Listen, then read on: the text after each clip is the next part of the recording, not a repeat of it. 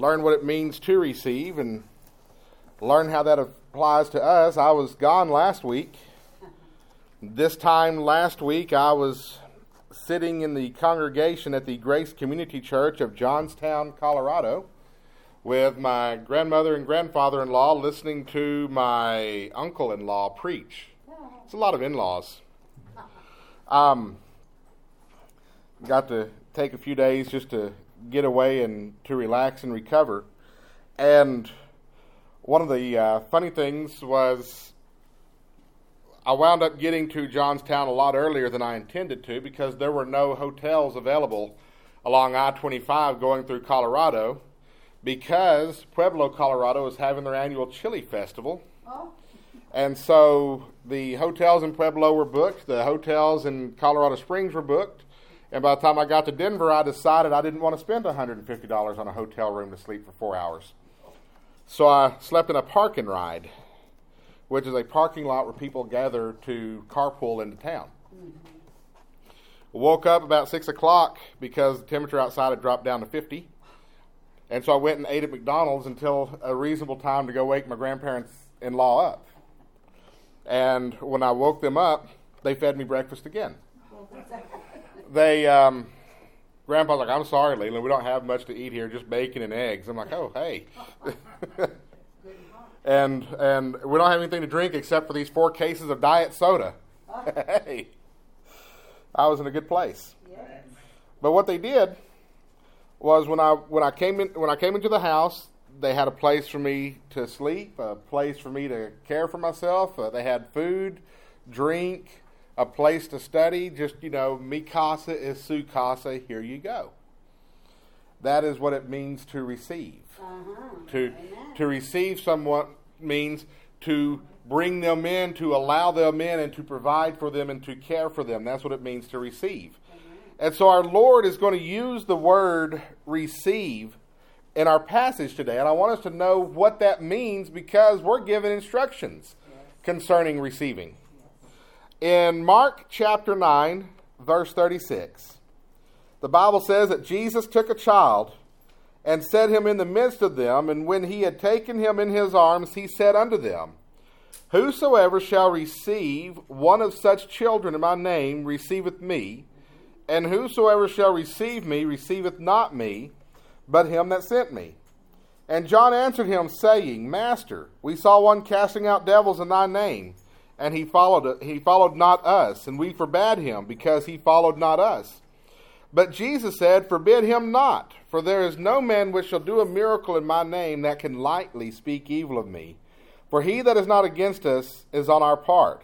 For whosoever shall give you a cup of water to drink in my name, because ye belong to Christ, verily I say unto you, he shall not lose his reward. Now, as we look at this passage, we have to remember that there is an argument that has been going on amongst the disciples that is addressed earlier in chapter 9. They were arguing about who would be the greatest in the kingdom. Who would be, Jesus is going to be king, who gets to be vice king? Who gets to be Secretary of State, Secretary of Defense, Speaker of the House? They're arguing over the rank.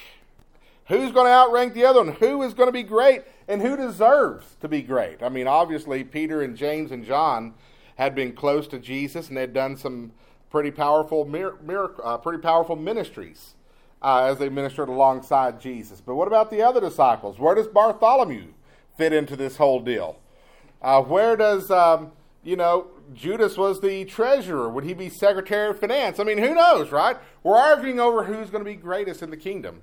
And Jesus told them, he said, If any man desire to be the first, the same shall be last of all and servant of all.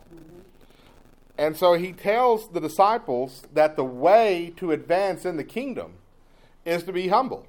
That God views humility as greatness. And then he takes this child and he takes this child, sets this child in the midst of them, then he takes the child up in his arms. And he says, Whosoever shall receive one such children in my name receiveth me, and whosoever shall receive me receiveth not me, but him that sent me.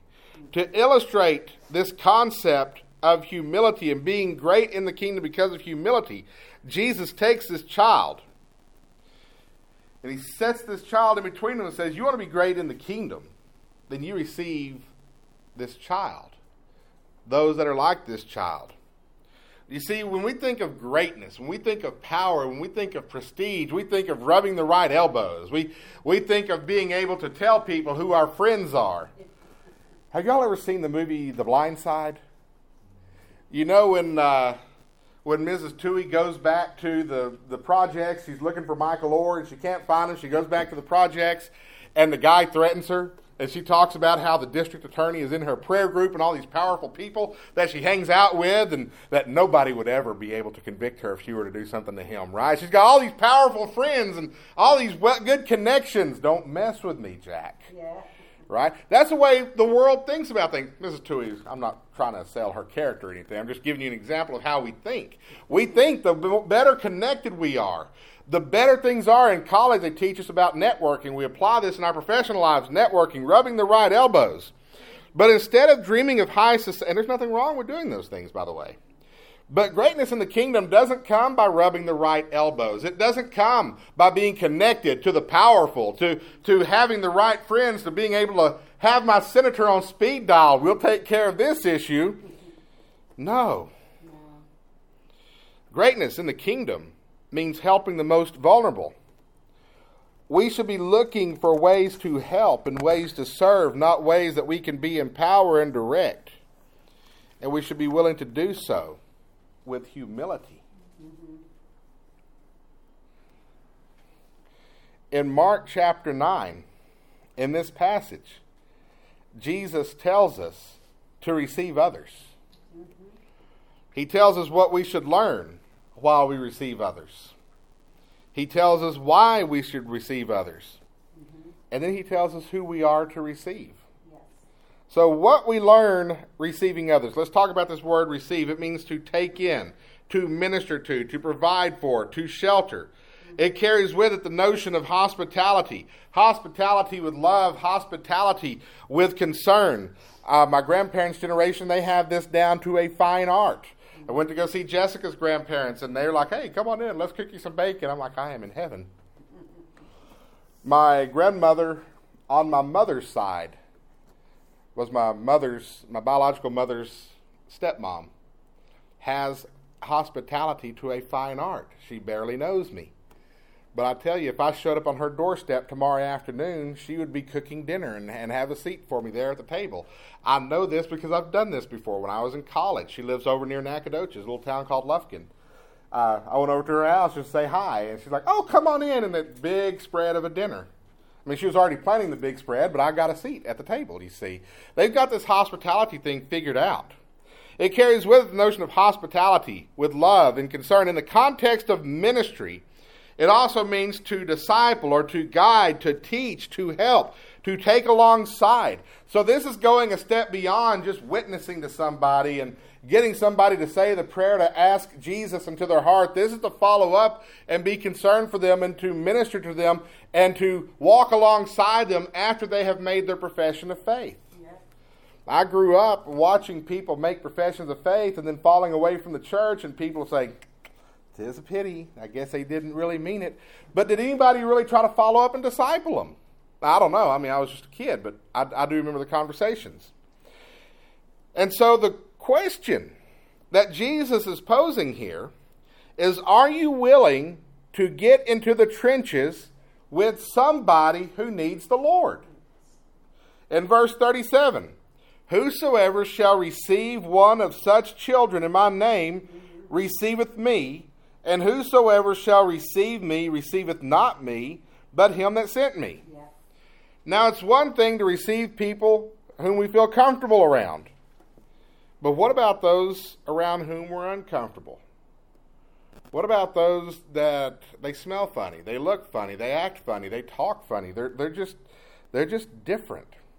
You see, when Jesus took the small child, he took this child, he says, whoever receives one of such children, he's not saying make sure your church has a youth program. He's not saying make sure you have a children's day where the children get to sing a special at church. That's not what he's saying, although those are good things. He is taking someone in that culture that the culture did not regard at all. Now, we see children in American culture, we see children as precious. They're cute. They're entertaining. There's a certain preciousness to them, right? Yes. When we find out about somebody doing something to a child, we get angry. We get furiously angry, murderously angry. Yes. We lift children up and we put them on this pedestal, and to a certain degree, we idolize children in our culture today. Yes. That's American culture. Mm-hmm. Ancient Hebrew culture was not so. Ancient Hebrew culture, and the culture that Jesus was speaking into, children were not revered. Children were not venerated. Children were not seen as cute, adorable, precious, the future of the country. I mean, Whitney Houston, I believe the children of the future teach them well. She didn't exist back then, and neither did the song. Children in ancient Hebrew culture were filthy. They've been playing outside in the dirt all day. They're filthy. Nobody wipes their noses. They're filthy. Children in Jesus' day were filthy. Mom didn't take them to Bells to buy them designer outfits. They were in rags. They're filthy. Children are foolish. They got into things they didn't need to be into. Children were annoying. And if you wanted to annoy people, you brought children. Now, to a certain degree, that aspect does exist in our world today. If you don't believe me, take your child to work, all right? They'll say, what's your child doing here? This is a place for grown-ups. But you didn't gain prestige by having children around.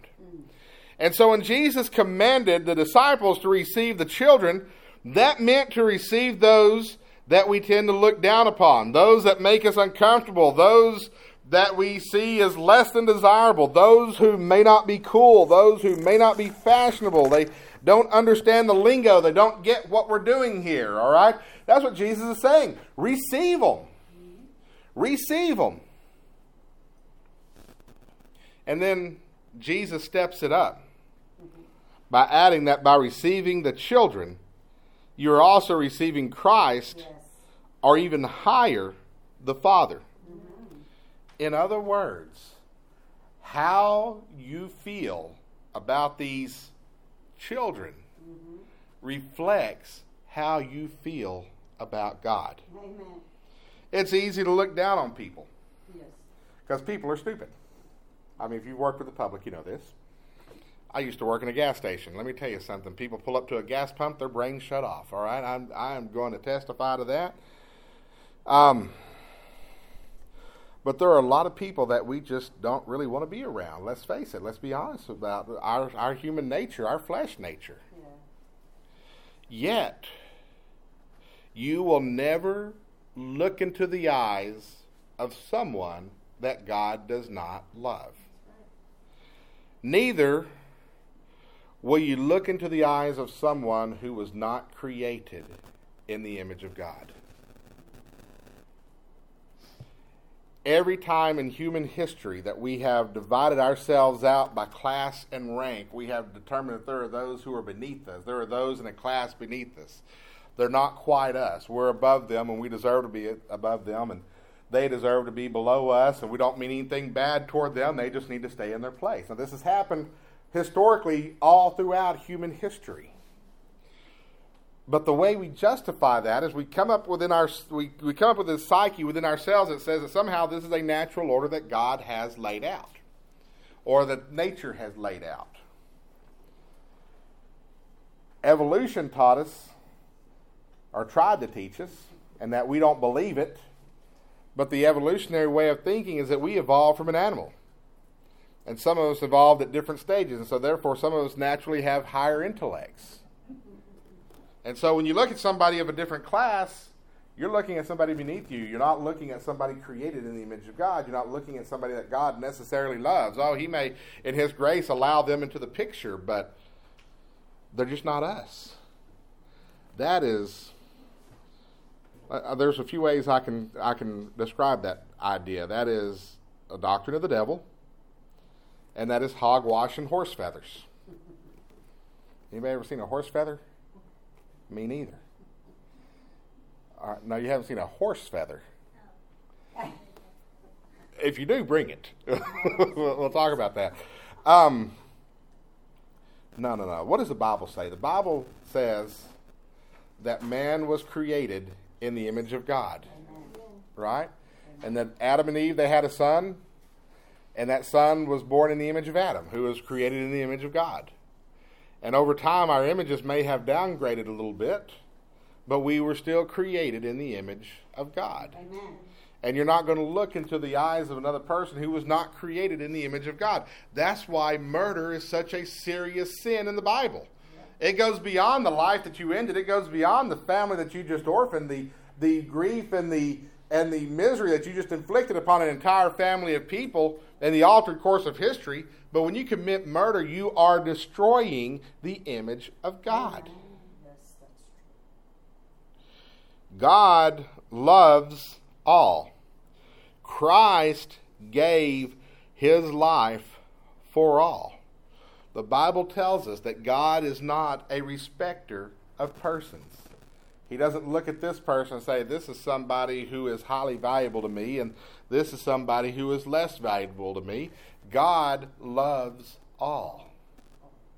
And so we are to receive the little children. Okay? And when we say little children, that means everybody. Amen. From those that we do esteem to those that we don't esteem very much. Mm-hmm.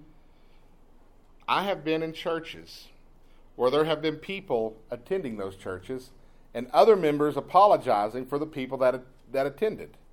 Oh, that's just don't pay any attention to them. They've been coming. We're hoping to reach them, but they're just not quite there yet. It's just one of those things. Like the black sheep cousin that you're apologizing to the in-laws for. It's like, oh, he's just got to put up with him. We shouldn't be apologizing for people that are in this church. No. All right? We will not apologize for people that are in this church. No. We will not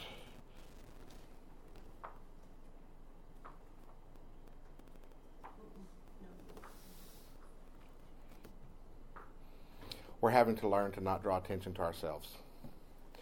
We will not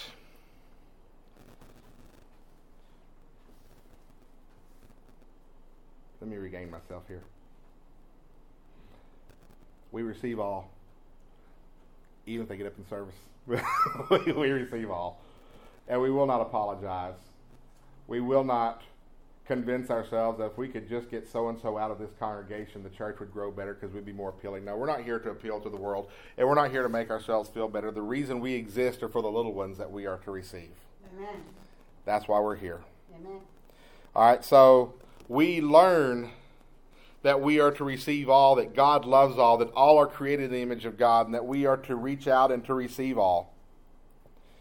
Why should we do that? Why should we receive all? Well, here's a quick answer for you. Because Christ received us. Amen. Let's turn to Philippians chapter 2. Philippians chapter 2, we're going to look in verses 5 through 11. It's right before Colossians. It's after Ephesians. And if you have my Bible, it's on page 1064. But Philippians chapter 2, in verses 5 through 11, the Bible says, "Let this mind be in you, which was also in Christ Jesus, who being in the form of God, thought it not robbery to be equal with God, but made himself of no reputation, and took upon him the form of a servant, and was made in the likeness of men. And being found in fashion as a man, he humbled himself, and became obedient unto death, even the death of the cross. Wherefore God also hath highly exalted him, and given him a name which is above every name, that at the name of Jesus every knee should bow, of things in heaven, and things in earth, and things under the earth." Yes, amen. Why should we receive others? Why should we receive the little children? Why should we receive those that drive us crazy? Because Christ received us. Philippians chapter 2, verse 5 tells us, and verse 6 tells us, that Christ, who was in the form of God, thought it not robbery to be equal with God. He was God. John chapter 1 starts out by saying, in the beginning was the Word, and the Word was with God, and the Word was God. The same was in the beginning with God. All things were made by him, and without him was not anything made that was made. Amen. All right, so Christ was God. God. Part of the Godhead. God the Son. He is in the glories of heaven. He is sitting on the throne. The angels are praising his every move. The Bible tells us that the angels declared his greatness and praised him at the creation of the earth. He goes out there and says, let there be light, and there's light. Boom! In the evening and the morning were the first day, and Jesus says, how about that? And the angels go, that's pretty amazing. Yes.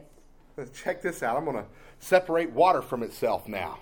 And that was pretty amazing. That's who he was. We cannot fathom the glory that was Jesus Christ in the beginning.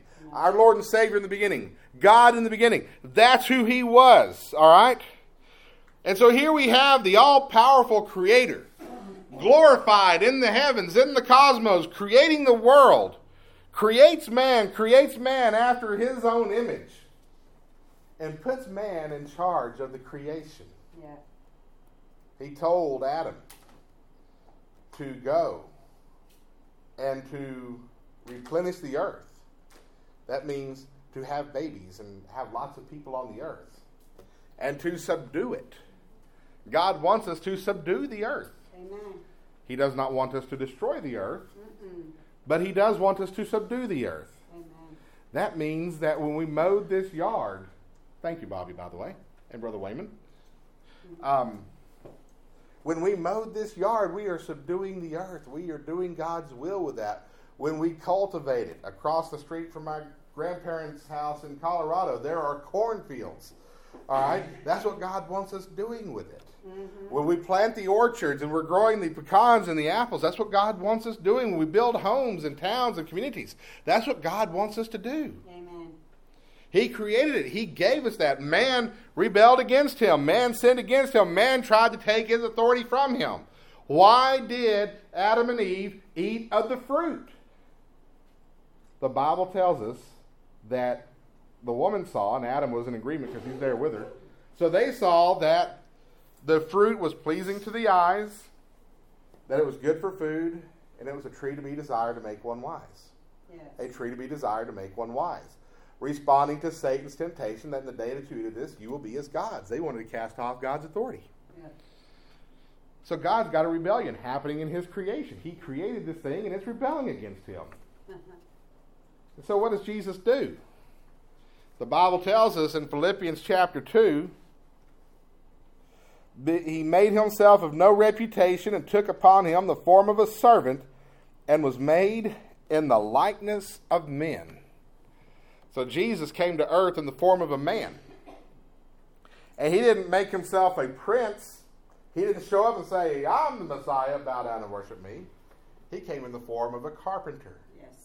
Working class. Mm-hmm. Lived in poverty among a people who were subjected by a foreign government. And he lived that life. He lived that life of a carpenter. He did that for the first 30 years of his life, lived that life as a carpenter. And being found in fashion as a man, he humbled himself and became obedient unto death, even the death of the cross. He went to the cross. Why? To take the punishment for our sins upon him. Why?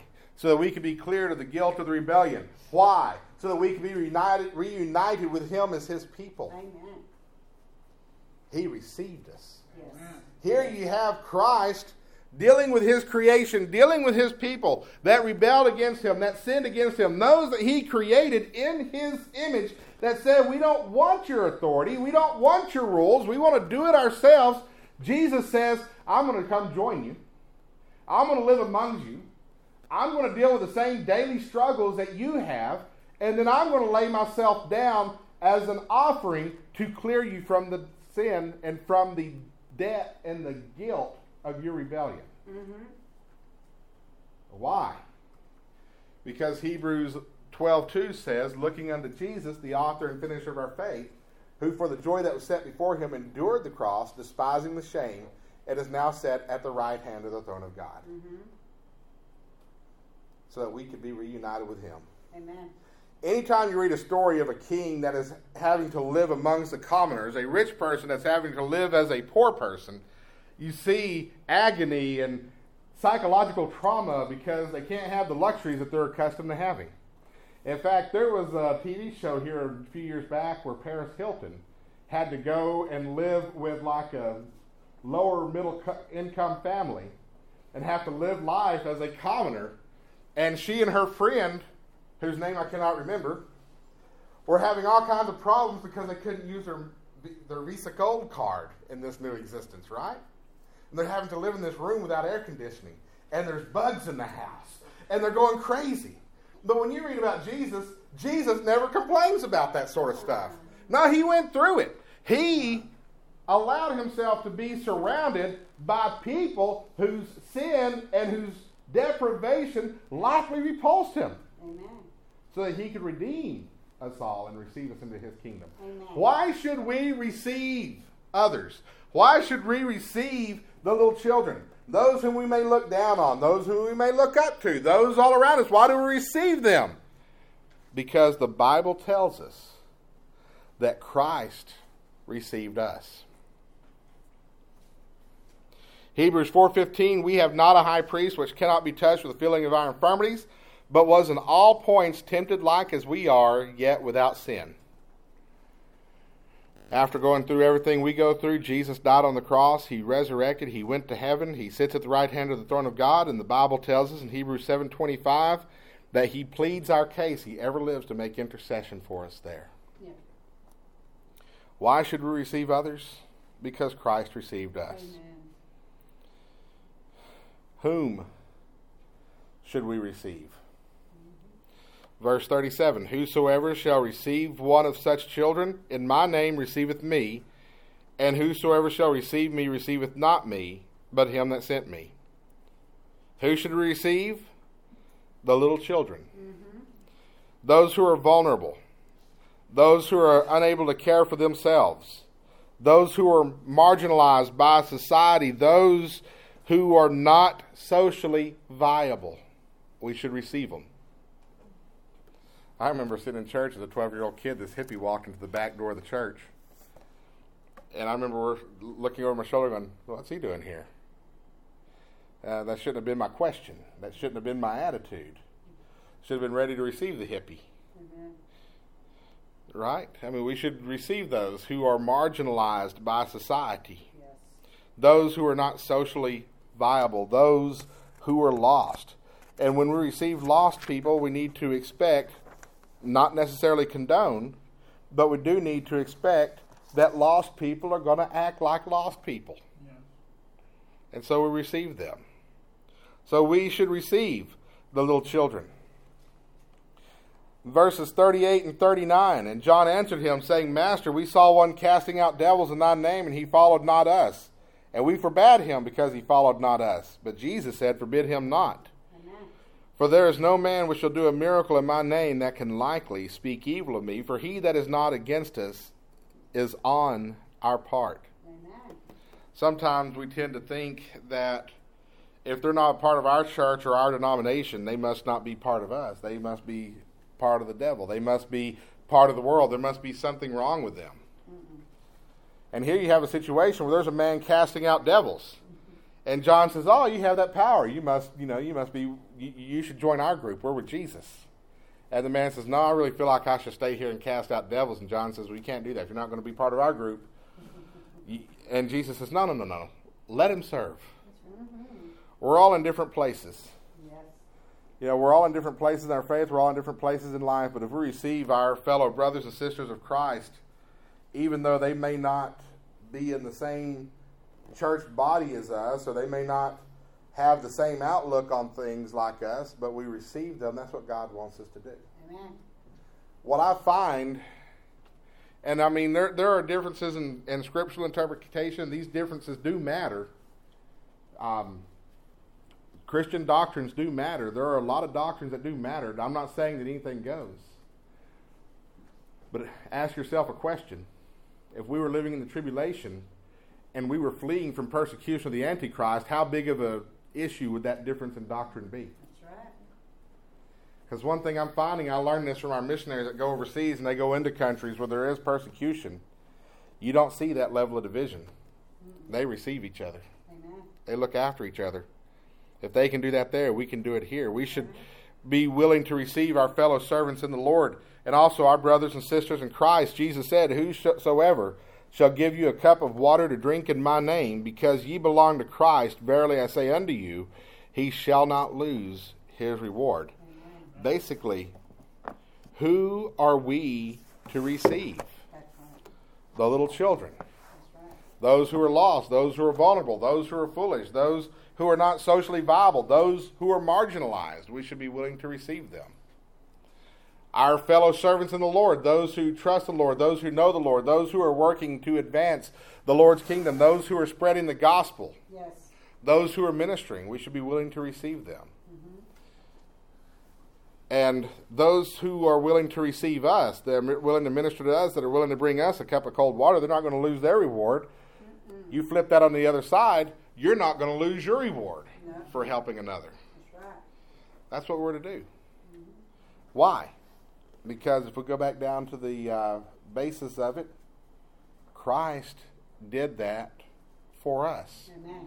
See, this is a biblical concept. Yes. The love that Jesus extended to us, Amen. we are to extend to each other Yes. and to others. Yes. Let us do so.